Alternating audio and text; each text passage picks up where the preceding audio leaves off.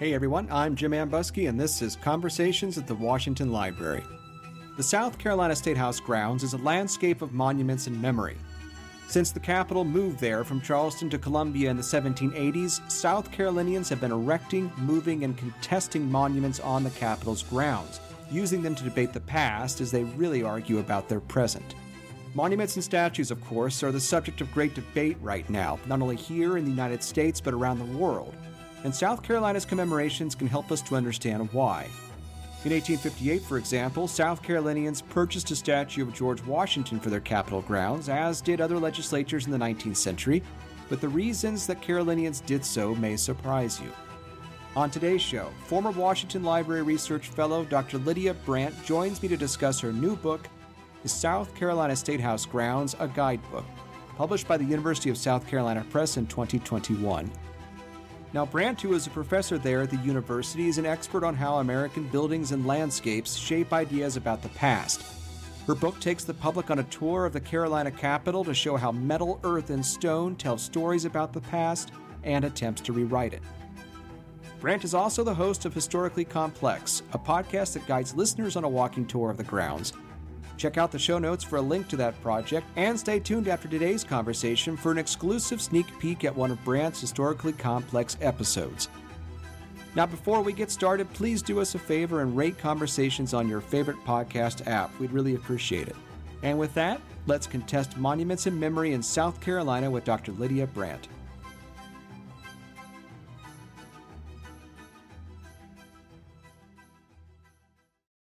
Probably a great place to start then, but talking about the development of the South Carolina Capitol grounds. You just alluded to the fact that a lot of the monuments that people can see now have moved or been added to over time. What's the history of the Capitol? It started in Charleston. Now it's in Columbia, where it's soon to be July and hotter than hell. Literally. Yeah. Give us a little bit of the devil sweat. I always feel bad for the poor animals at the zoo there, but it's a beautiful zoo, but yeah, I also pity them. Yeah. So what's the history of the state capitol grounds there at Columbia after they moved from Charleston? And I gather the late 18th century, somewhere in there? Yes. So when South Carolina became a state and they were starting to talk about where do we put our capital? And so much of the social, political, economic capital with an A was focused in the Low Country, that it was very important to folks throughout the state to have power in a centralized place. And so they chose this literal center of the state, which is Columbia, and created an entirely new capital city.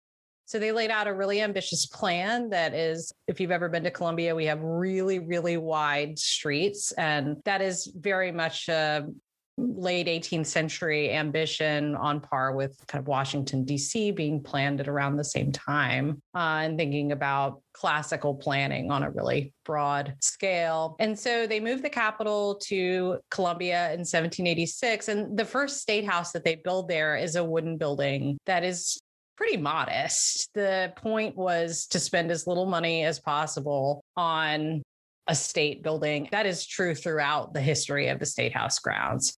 The financial investment is always disproportionate to the emotional and kind of political investment in the meaning of the place. The same politicians will recognize the importance of the State House grounds and then not give any money to support it. So they build a capitol, and it's immediately a problem because it's made of wood, which you don't want for a building that you're going to keep the state's records in. And there's many discussions over the first half of the 19th century about what to do about it. And so finally, in the middle of the 19th century, especially after the death of John C. Calhoun, who is the most important politician from South Carolina in the 19th century on a national stage, they get it together to start building a building. And that's really the heart of the state capitol that's there today. Although there's many different kind of iterations where they start building it, but they don't give enough money. And so it kind of falls apart. And then they figure out that the foundations are unstable. And so they have to start again. So it's a total mess. But we do get a cornerstone laid in the 10 years before the Civil War with John C. Calhoun's famous speech defending slavery underneath of it. And then that building is what our state house is today. Kind of ironic then, or maybe not ironic, but it actually kind of matches what Alexander Stephens, who becomes vice president of the Confederacy, says later that the cornerstone of Confederate society rests on slavery, and in the state capital of South Carolina, that literally does. Yes, it is. It is the last speech that John C. Calhoun gave in the Senate before he died, in which he warns about a civil war. He warns about Northern aggression over the issue of slavery. And so that's laid in the corners. Well, it's really laid twice. I don't know if you get into the weeds really fast with all of these different versions of the building, but it's in the cornerstone twice. It was so important. They put it in two different cornerstones for the same building. And then less than 10 years later, the Order of Secession is signed just blocks away at First Baptist Church in downtown Columbia. So not just the idea of slavery being central to the State House, but the idea of South Carolina's sovereignty in the issue of slavery, or over the issue of slavery from the federal government. That's really the crux of it. It's not just we are dependent. It's not just politicians saying we are dependent upon slavery. We believe slavery is right, but we believe that the federal government has no right to tell us under the Constitution whether or not slavery is legal. You mentioned a moment ago that the cultural and symbolic meanings of capitals are often disproportionate to the financial investment that states and communities make in them. But what makes these places such contested spots of historical memory? They're inherently political. There's stages for politics. There's stages both for political actions like the writing and ratification of laws, debate of laws to happen. That is where those things happen. But they're also representations of collective power. And in a democracy, especially in the 20th century, as that power fluctuates between different political groups, as who has enfranchisement, who's buying into that power changes, there's inherent instability in what a Capitol building means, not to mention the actual laws that are happening there. So its meaning is constantly in flux, which I think is in direct contrast to most people's assumption of these spaces as historic places that don't change. We're going to get into the ways in which they change here in just a second, including a lot of the monuments that are there. But I want to follow up on just that last point. What do you see as the difference between history and memory? So history is written.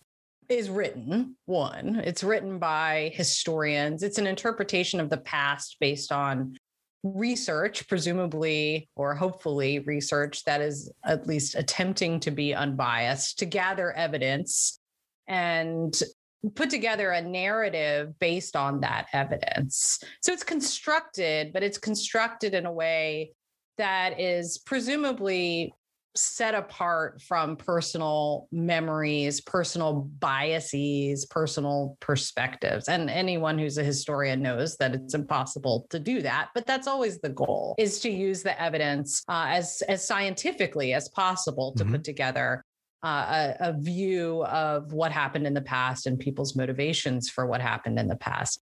Memory and collective memory is something much more flexible that changes constantly based on what people want to remember or want to forget about the past based on where they are in the current moment.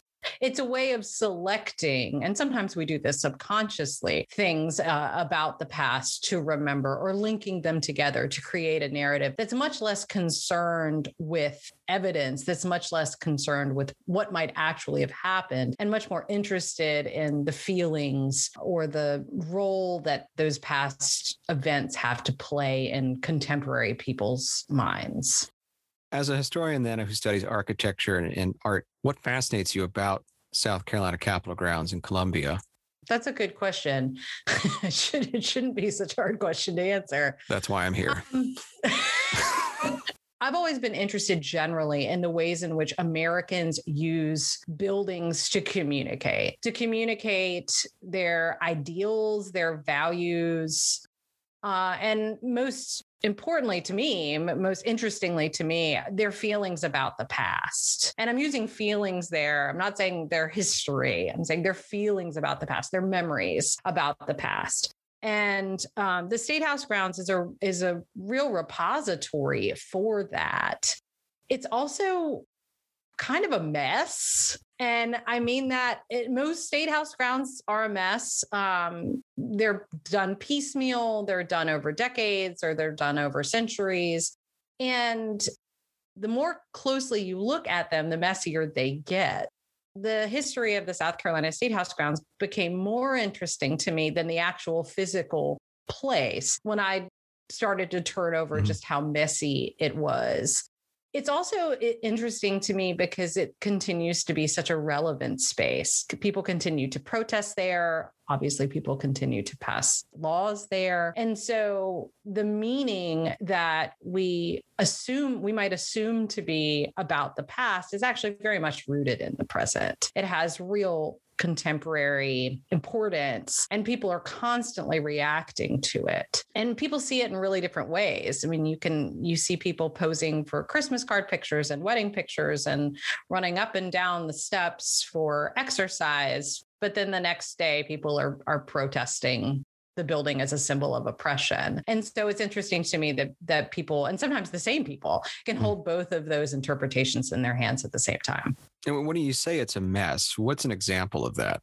It was never a place that could hold a master plan for very long. There were attempts to see it as a comprehensive landscape in which all the pieces were talking to each other, that had, and from a design perspective, had symmetry, had balance, but then people kept adding stuff to it. It's like the National Mall. It becomes a space where people want to be represented.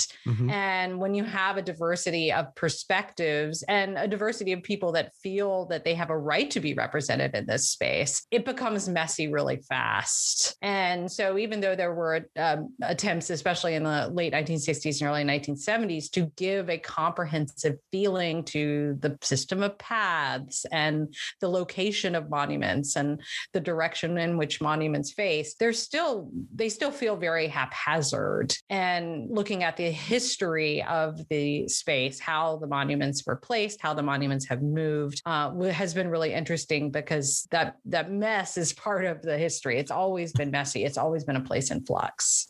So you've written a new book that takes people on a walking tour of the Capitol grounds. And I had some conversations about that a few months ago, or I guess it was last year, when you were in residence at the Washington Library as a research fellow. What does time mean anymore? I can't quite figure that out in this environment. It was a different lifetime. It was the before times, as if we've been taken to calling it. Now we're in the middle times, and soon there'll be an after times, but we'll get there. But you and I had talked about this project, and you had mentioned your reluctance to take it on. And actually, you say that again in the introduction. And as a way of thinking about that, can you tell us a little bit about the book itself? And then what were some of those tough questions that people were asking you, as you say in that introduction, that convinced you to finally take on this project? So I'm going to start at the end of that series of questions. Some of the questions that people asked that helped me not only decide to write the book, but decide to write it as a guidebook, which I've never written a guidebook before. And I use guidebooks a lot, but I'd never written one before. The most basic questions people would ask me that convinced me to write a guidebook specifically, as opposed to a monograph narrative, where they would ask me questions: when was this monument built? Who designed it? Who paid for it? And you'd think that those would be really easy questions to answer. And I started looking up information, as any good historian does, on Wikipedia, and found secret of the trade. Yes, absolutely. You're getting it here, folks. And I realized that the information was either obviously wrong or just not there. And so I started I started with newspapers, which was really the crux of the research for a lot of these monuments, because so many of these projects were so carefully tracked in the newspapers. And so I started putting together pieces of stories just to answer those basic questions for individual monuments. And in the process of doing that, I noticed patterns that I thought were really interesting. And two of the things that I noticed are really at the heart of the book and my sustained interest in the book. And that's one, that most of the monuments have moved. And that two, a lot of the monuments were related in ways that I hadn't thought about and that I wouldn't have thought about had I not done the research about how and why they were constructed. So, for example, a lot of the monuments used to be tied together on axes that the people on visual axes, they were in line with one another in ways that the people who had built them intended in order to tie together different ideas, values, to make connections amongst different people or events in the past. And those sight lines and therefore those connections of meaning have been destroyed or altered when the monuments were later moved. And sometimes the monuments were moved for kind of nonsense reasons, like people kept hitting it with cars. There was one monument that kind of sat out in the middle of the street and people kept hitting it with cars. So you're like, we got to move it. But when you move it, it changes the meaning of not only that monument that you're moving, but the monument that it was originally facing or on axis with. So that was really interesting. And in trying to answer those really basic questions, I discovered that things were much more connected than I had assumed. So those questions helped me decide to write a guidebook specifically, as opposed to a comprehensive narrative, because I wanted to have a place where all of those basic questions could be answered. Who built this? Why? What did they say when it was unveiled? Where was it originally? If it was moved, where did it go and when? So the guidebook was a way for me to lay that all out in a systematic and authoritative way. The questions that were harder for me to answer and that I'm still wrestling with and that I'm not sure that a guidebook really can answer, so I have to think about kind of what the next stage for this research is, were the questions that people asked me, like, why aren't I represented on the State House grounds? Or what am I supposed to do with this? You know, when I would present the research that I was doing to tour groups, which I've given many tours over the years, at different stages of my knowledge and my research with this place. When I think of some of the stuff I would say on my first tours, I shudder just because I didn't know anything. But I knew more than anybody else did was the thing.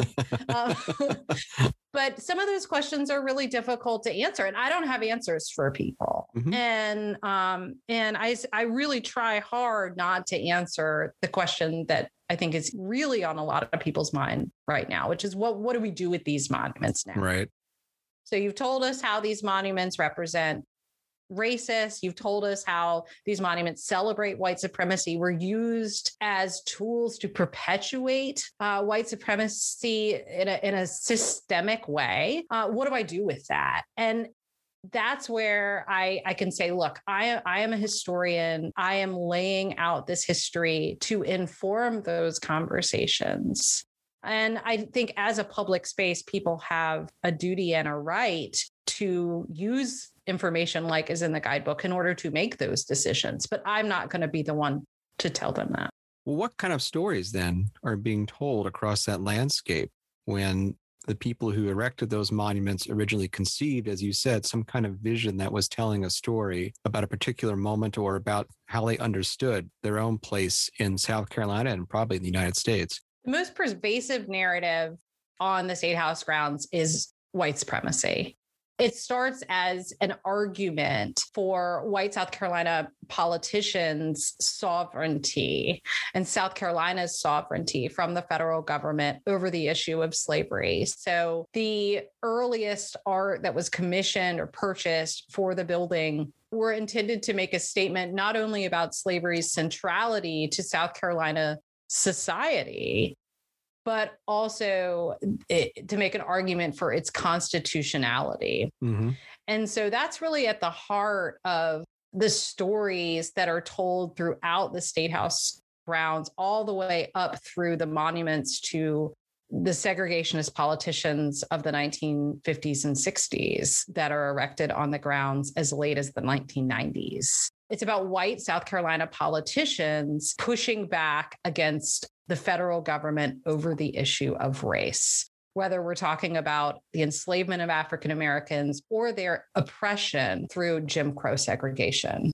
Unsurprisingly, then, these monuments are highly contested things. We're talking about statues and monuments in our own time. People have been talking about them since they've gone up anywhere you look, obviously. But, in recent months, they've become a politically hot topic. They've become an argument over racial justice and injustice. That gets us back again to that question of history and memory. How is it that these monuments are shaping a particular narrative of the past that are difficult to untangle from historical reality? The monuments are very visible. You have to look for history, right? You have to go to the library and check out a book. You have to go to a museum and read exhibit text and look at objects. Monuments are very visible and they're in a position of power. They're in front of buildings that usually, whether you're talking about a courthouse square or you're talking about a place like the South Carolina State House grounds, they're in front of buildings where decisions continue to be made about people's lives and about how society organizes itself. So I think it's easy to look at them and assume that they are telling history in the same way that a museum would, because they are so visible. But because they're erected by people who are prioritizing their impressions of the past and the way in which the past is most convenient for their contemporary political or social positions, they are not representing history, even though so many people assume them to be.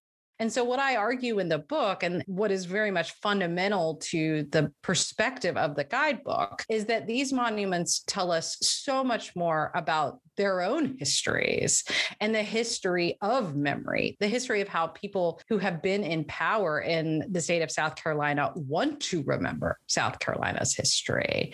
That's what we should be talking about. If you want to talk about history, if you want to talk about someone like Wade Hampton, the first post-Reconstruction governor of the state of South Carolina, who has a big equestrian monument on the grounds. If you want to talk about him as a historical figure, go read a biography. There's shelves and shelves and shelves. If you want to talk about how people have remembered him through the early 20th century, go look at the monument and read my guidebook that talks about what people said as they were raising money for the monument, as they were designing it, as they were erecting it, and then as they were moving it in the 1960s. And that will tell you much less about Wade Hampton than about the people who wanted to remember him. And that tells us a lot about our history, but it's not the history that people assume. It's the history of memory. As you said earlier, you decided that you weren't going to write what we would in the business call a monograph, a big scholarly book that is going to make complicated arguments about the past and may not be as accessible as some of us would like to the broader public who could benefit from some of this. So as you're then thinking about writing a guidebook, what are some of the choices you found yourself wrestling with or making so that you could communicate these complex ideas to a wider audience so that they could walk on the grounds and have this book in hand and have a better understanding of how these various historical and commemoration processes are playing out? The first thing I had to do was let go and accept the fact that some people will just use this as a guidebook. They'll go straight to the entry for the monument they're interested in, and they won't read the whole thing. So I had to really embrace that this would not be something that most people, I hope somebody reads it from start to finish. At least my mother will. Maybe. Actually, that's not true. My husband will. I will. It's fun. Yeah, the peer reviewers did. My editor did. But I had to let go of that, which is something I think that historians who are used to making, as you say, these complicated, layered historical arguments is something that we depend on, and that's what we're trained to do. And so I had to let go of that, and I had to figure out how to tell not just a story of an individual monument in, say, 500, 600 words, but also to whet people's appetites enough about the other monuments or buildings or whatever that monument is connected to so that they would go to the next entry or that they would go back to a previous entry. And so some of the strategies that I used was not just in the narrative of talking about individual monuments, but also in the images that I chose. I chose a lot of images, historic images that show the relationships between monuments. I also spent a tremendous amount of time. This was much harder than I thought it would be. Maps that showed the State House grounds over time, that showed where the paths were, that showed where monuments had been over time. So there's 4 maps at the back of the book that show these relationships that I'm talking about in the individual entries, and will hopefully push people to go and read multiple entries to think about how these things are connected physically, and then hopefully go the next step to think more deeply about the ideas that are connecting these monuments.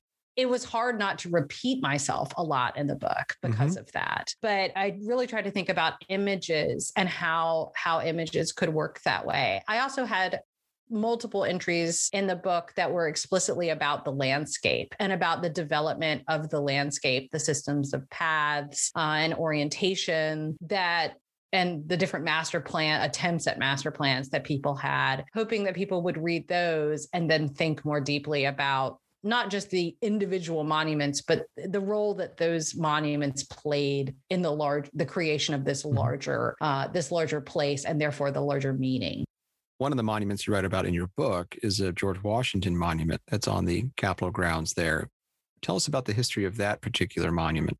So we have a copy of the Houdon, the Jonathan Houdon statue of George Washington that was commissioned in the 18th century by Thomas Jefferson for the Virginia State Capitol. And it's long been thought to be the best representation of George Washington. And of course, it's the root of the most important relic or object owned by Mount Vernon other than the house. And that's the Houdon bust that is in the Museum and Education Center today. But that statue was commissioned in the 18th century, and it was copied in the 19th century by a Richmond artist in bronze at the permission of the Virginia state government. And he thought, this guy Hibbard, he was a real piece of work.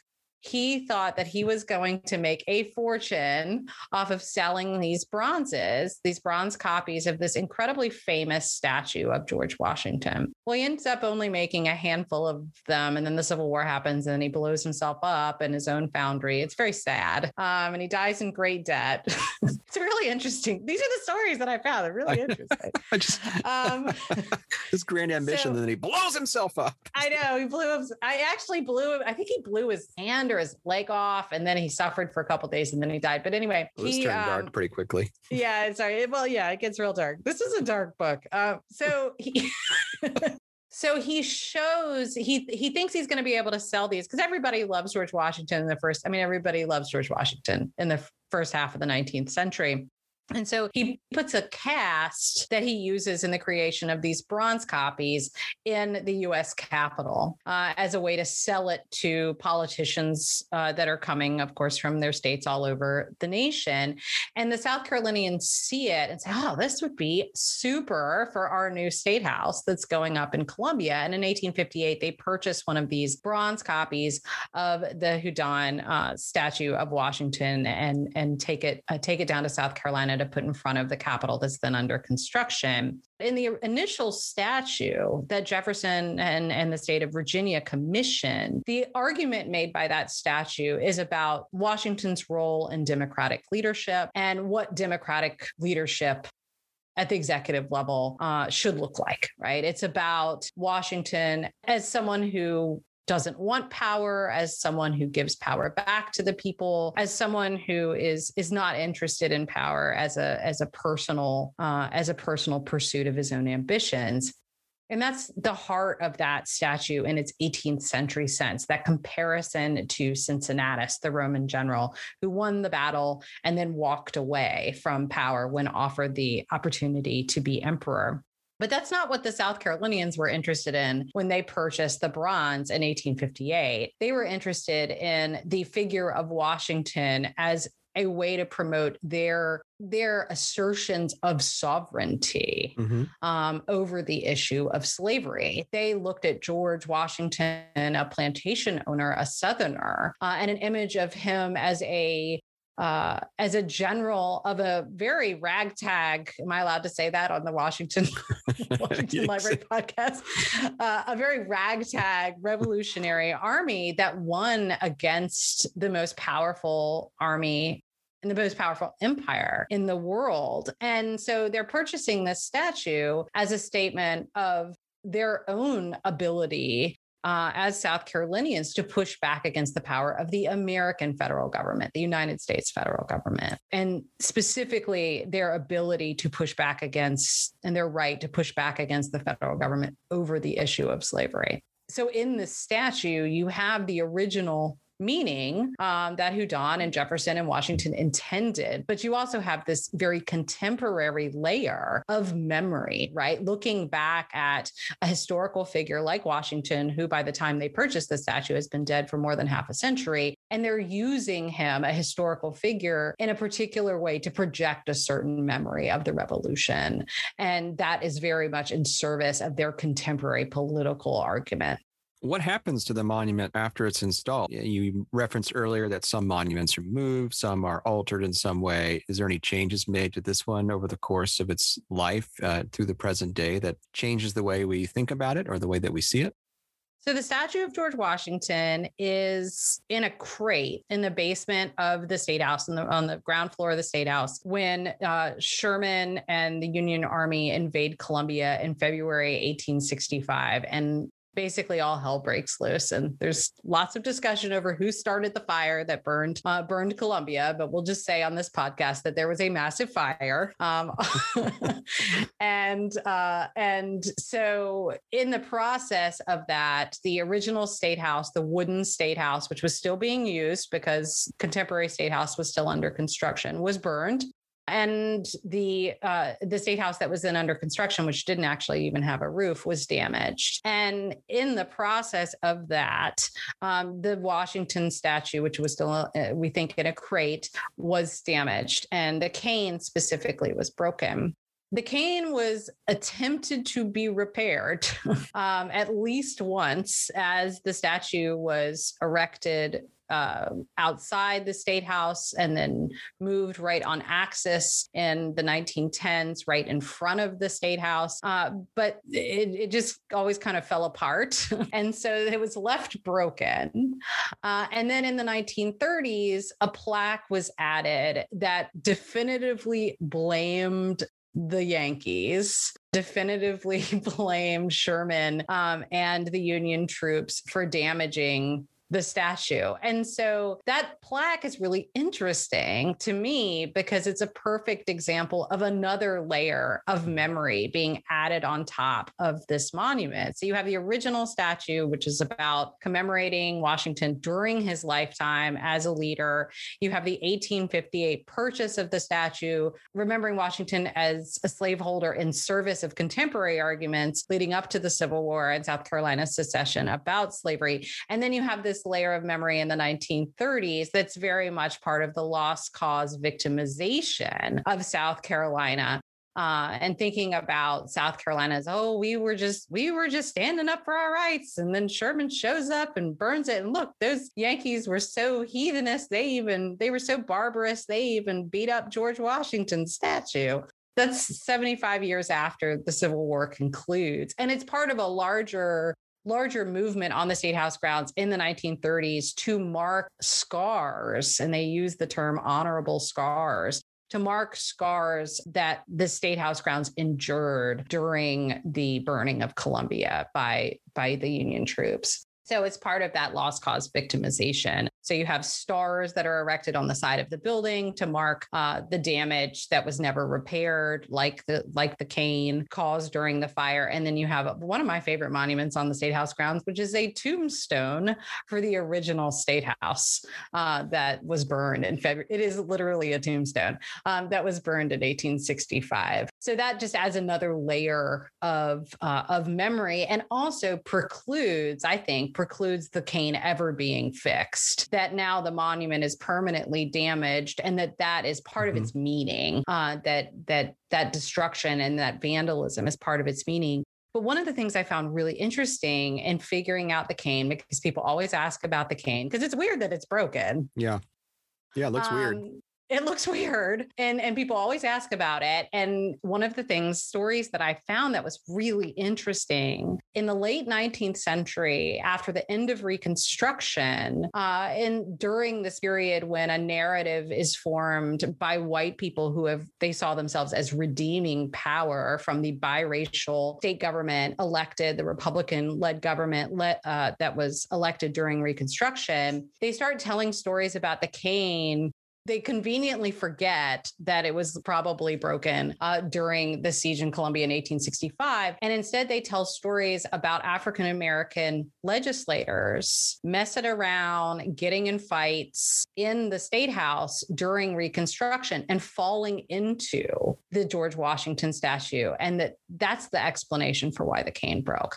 So then the monument has another layer that has since been forgotten, that I found buried in newspaper accounts and other discussions of the statue, where it becomes the monument's broken cane becomes evidence of Black men's inability and unfitness to be leaders, that these people were elected to be politicians in the State House. And how ridiculous is that when they are getting in skirmishes and falling into the statue of George Washington? That's evidence, physical evidence of their unfitness for power. And so that's forgotten when the lost cause narrative takes over with the plaque in 1936.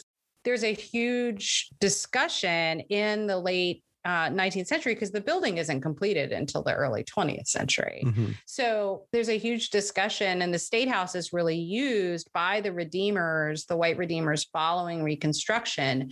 The State House is used as a piece of physical evidence of the Republicans' unfitness for power during Reconstruction. So they hold basically a year's worth of hearings and write this crazy long report that you can read on Google Books. It's like 1,000 pages about the furnishings that the Republicans bought, about the carpets that they bought, about the ways in which they tried to gussy up this basically like half-finished building to use it.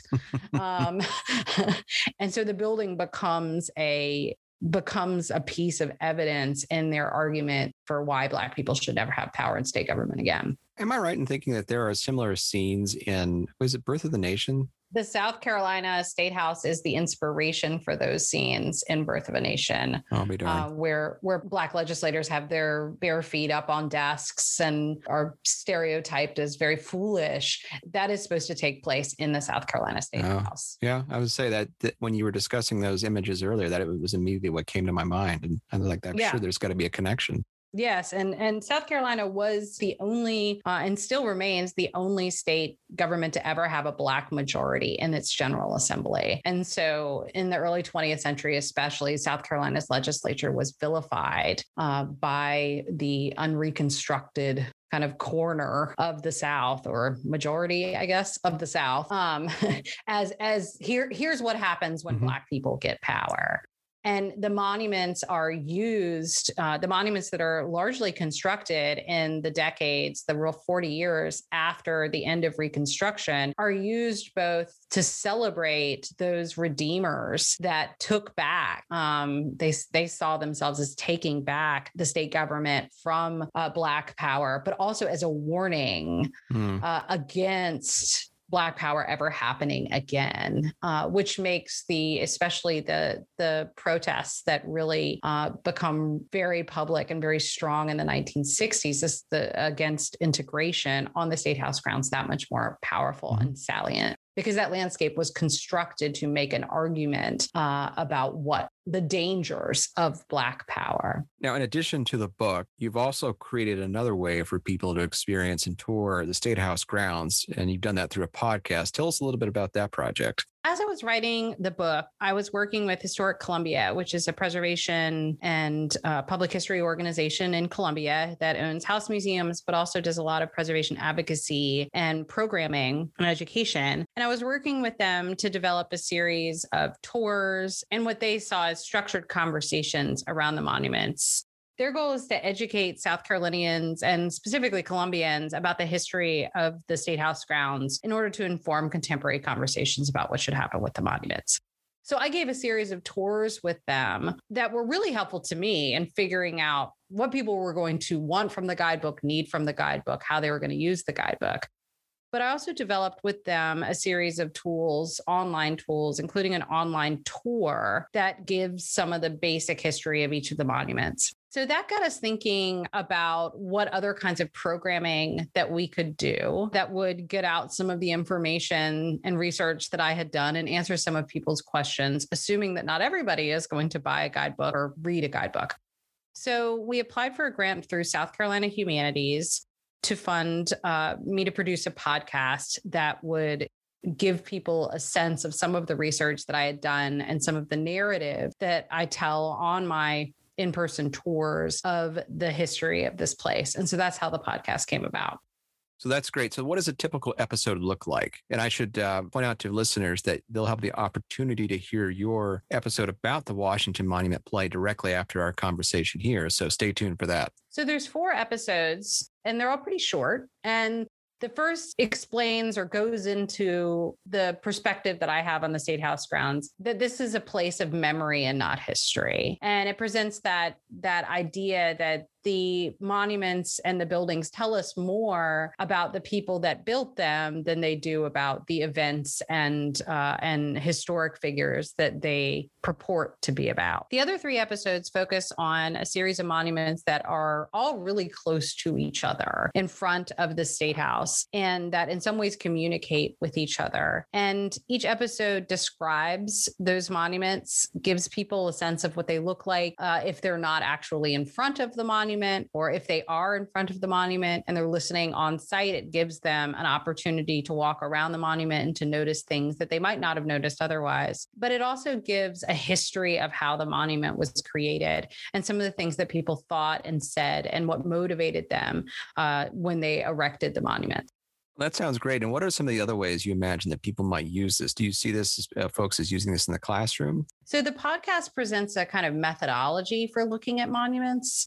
It suggests that monuments are like onions that have layers, and the outside layer, what the monument looks like, can sometimes tell you basically nothing about the core of the monument, which is what the monument means. And most importantly to me, what the monument was intended to mean by the people who put it there.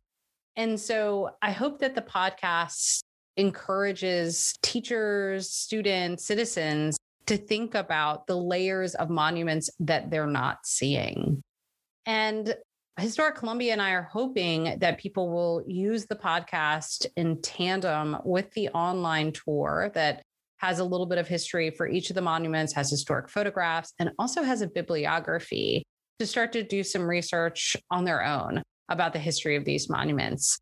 And then when my guidebook comes out in May, you have another tool that has really detailed footnotes that will allow you to look at specific pieces of historical evidence that I use to construct these histories of the individual monuments. But all of this, the guidebook, the podcast, the online tour, and even the in-person tours that I gave before the pandemic with Historic Columbia are intended to inform people of the history of these monuments so that they can start to make decisions for themselves on how or if they want these monuments to continue to represent them. Because as monuments in public spaces, they do represent all South Carolinians, whether we want them to or not, or whether they look like us or not, or whether they look like us, and I'm using us really broadly, whether they look like human beings living in South Carolina in the 21st century or not. And so all of these tools that I've created, and most of which I've created with Historic Columbia, are intended to help inform those conversations. Well, you've given the public a few ways to peel back those layers, Lydia, and thanks very much for coming on the podcast and sharing that with us, and looking forward to seeing what you do next in this space.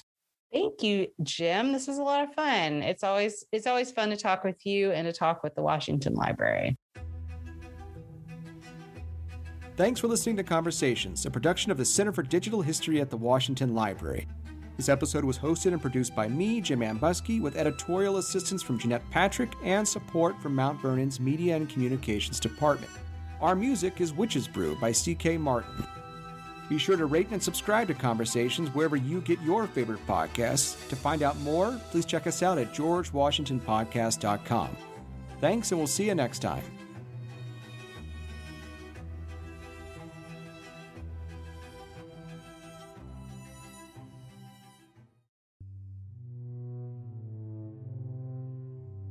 I'm Dr. Lydia Brandt, and this is our first stop on Historically Complex, a tour of the South Carolina State House grounds. Brought to you by Historic Columbia with a grant from South Carolina Humanities. You should be standing on the north side of the South Carolina State House, looking at the building with the statue of George Washington in front of it. If you're not at the State House grounds in Columbia right now, that's fine. Go to historiccolumbia.org/monuments to follow along with an interactive map, to see historic photographs, or to get more information. Also, keep an eye out for my Guidebook to the grounds, which will be released by the University of South Carolina Press in May 2021. The building you're seeing in front of you is a grand classical revival building, meaning that it has lots of references to ancient Greece and Rome, but they're kind of all mixed up in a way that is pretty American. It's made of granite that was quarried from just up the river here in Columbia.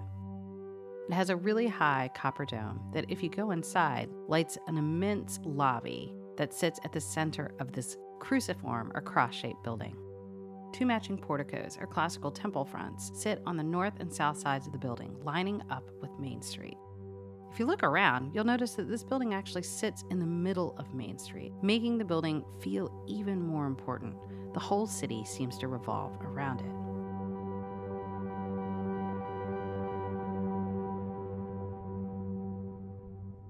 Walk up to the statue of George Washington. This is a bronze sculpture purchased in 1858 by the state legislature, when this building was still just an idea. The building in front of you is the second Capitol building here in Columbia. The first was made of wood and, as capitals go, pretty modest. We'll talk more about what happened to that building later. By the middle of the 19th century, South Carolina politicians wanted a grand building that made a statement about how important South Carolina was to the maturing nation. They hired an architect, John Rudolph Nearcy, who designed this building that you see in front of you. Then they started thinking about how they wanted to decorate the building. And this statue of George Washington was their first decision. Now that we know a little bit about the background of this sculpture, let's start peeling back the layers, like an onion. We'll start by looking closely at the sculpture itself, describing what we see. Then we'll begin to peel back the layers of all the decisions that had to have been made to get the statue to look this way and to be here in this place. Who made these decisions and why? Finally, we'll get to the core of what this statue meant to the people who paid for it. First, let's look closely at the sculpture. It's made of bronze, larger than life size, on a pretty short base. This is a portrait of someone you probably know pretty well, George Washington, the commander of the Continental Army that won the Revolutionary War for the Americans, and the first president of the United States. Washington's wearing his military uniform. His cloak is bunched up and laid on top of a bundle of rods, known as a fasces, an ancient Roman symbol for the unity of government. His right hand rests on his walking cane, which you can see is broken at the bottom. If you walk around the back of the statue, you see that there's a plow at his feet.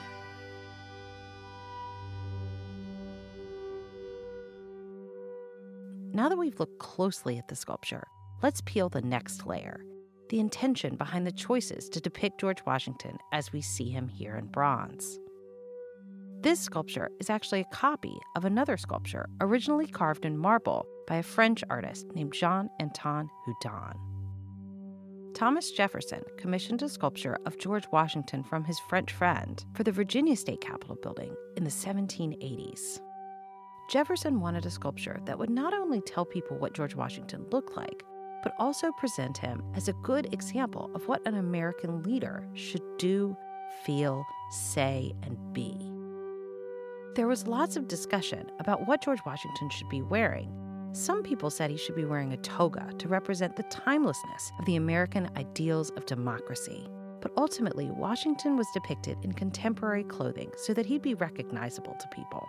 Even though Washington isn't standing here in a toga, he is representing the ancient ideals of a democratic leader, someone who is disinterested in power because the power belongs to the people.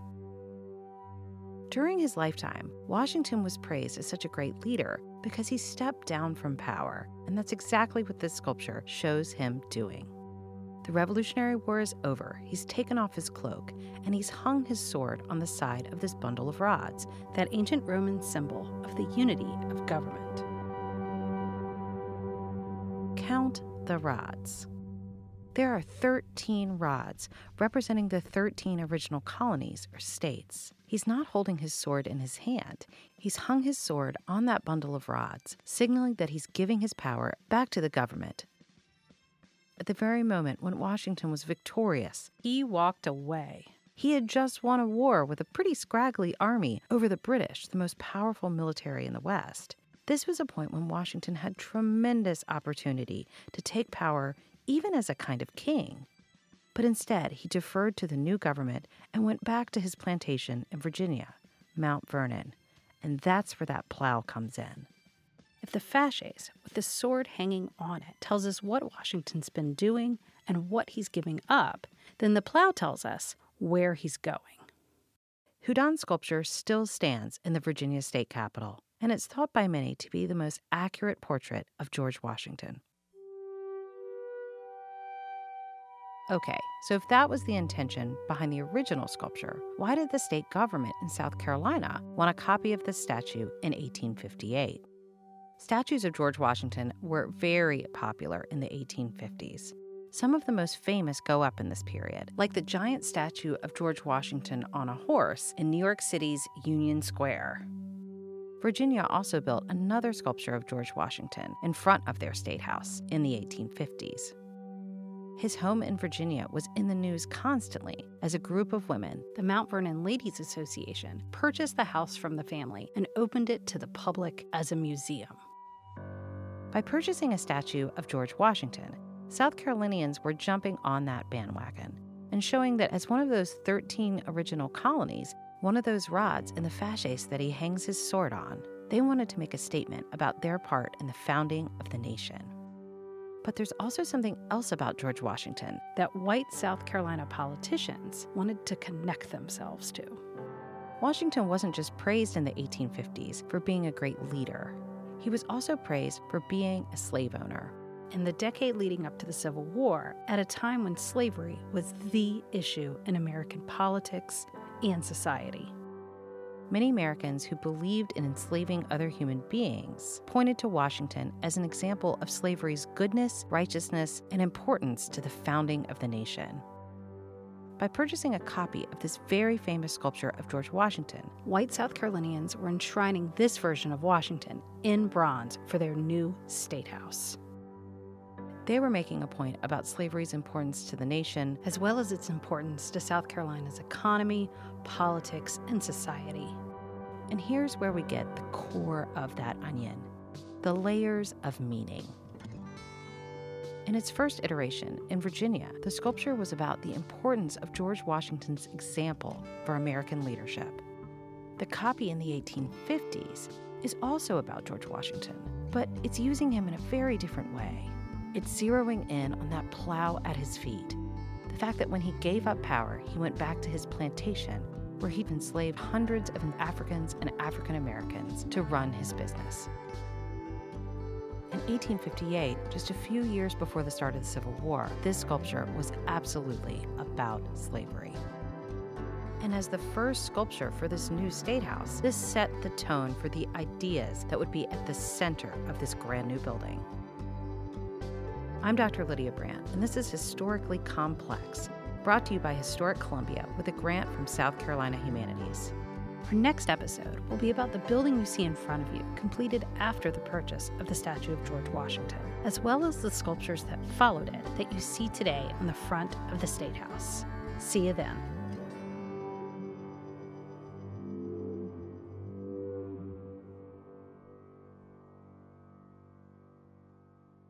This podcast was written by me, Lydia Brandt, Associate Professor of Art and Architectural History at the University of South Carolina. It was produced by Jake Irwin. The music was composed and performed by Jake Irwin.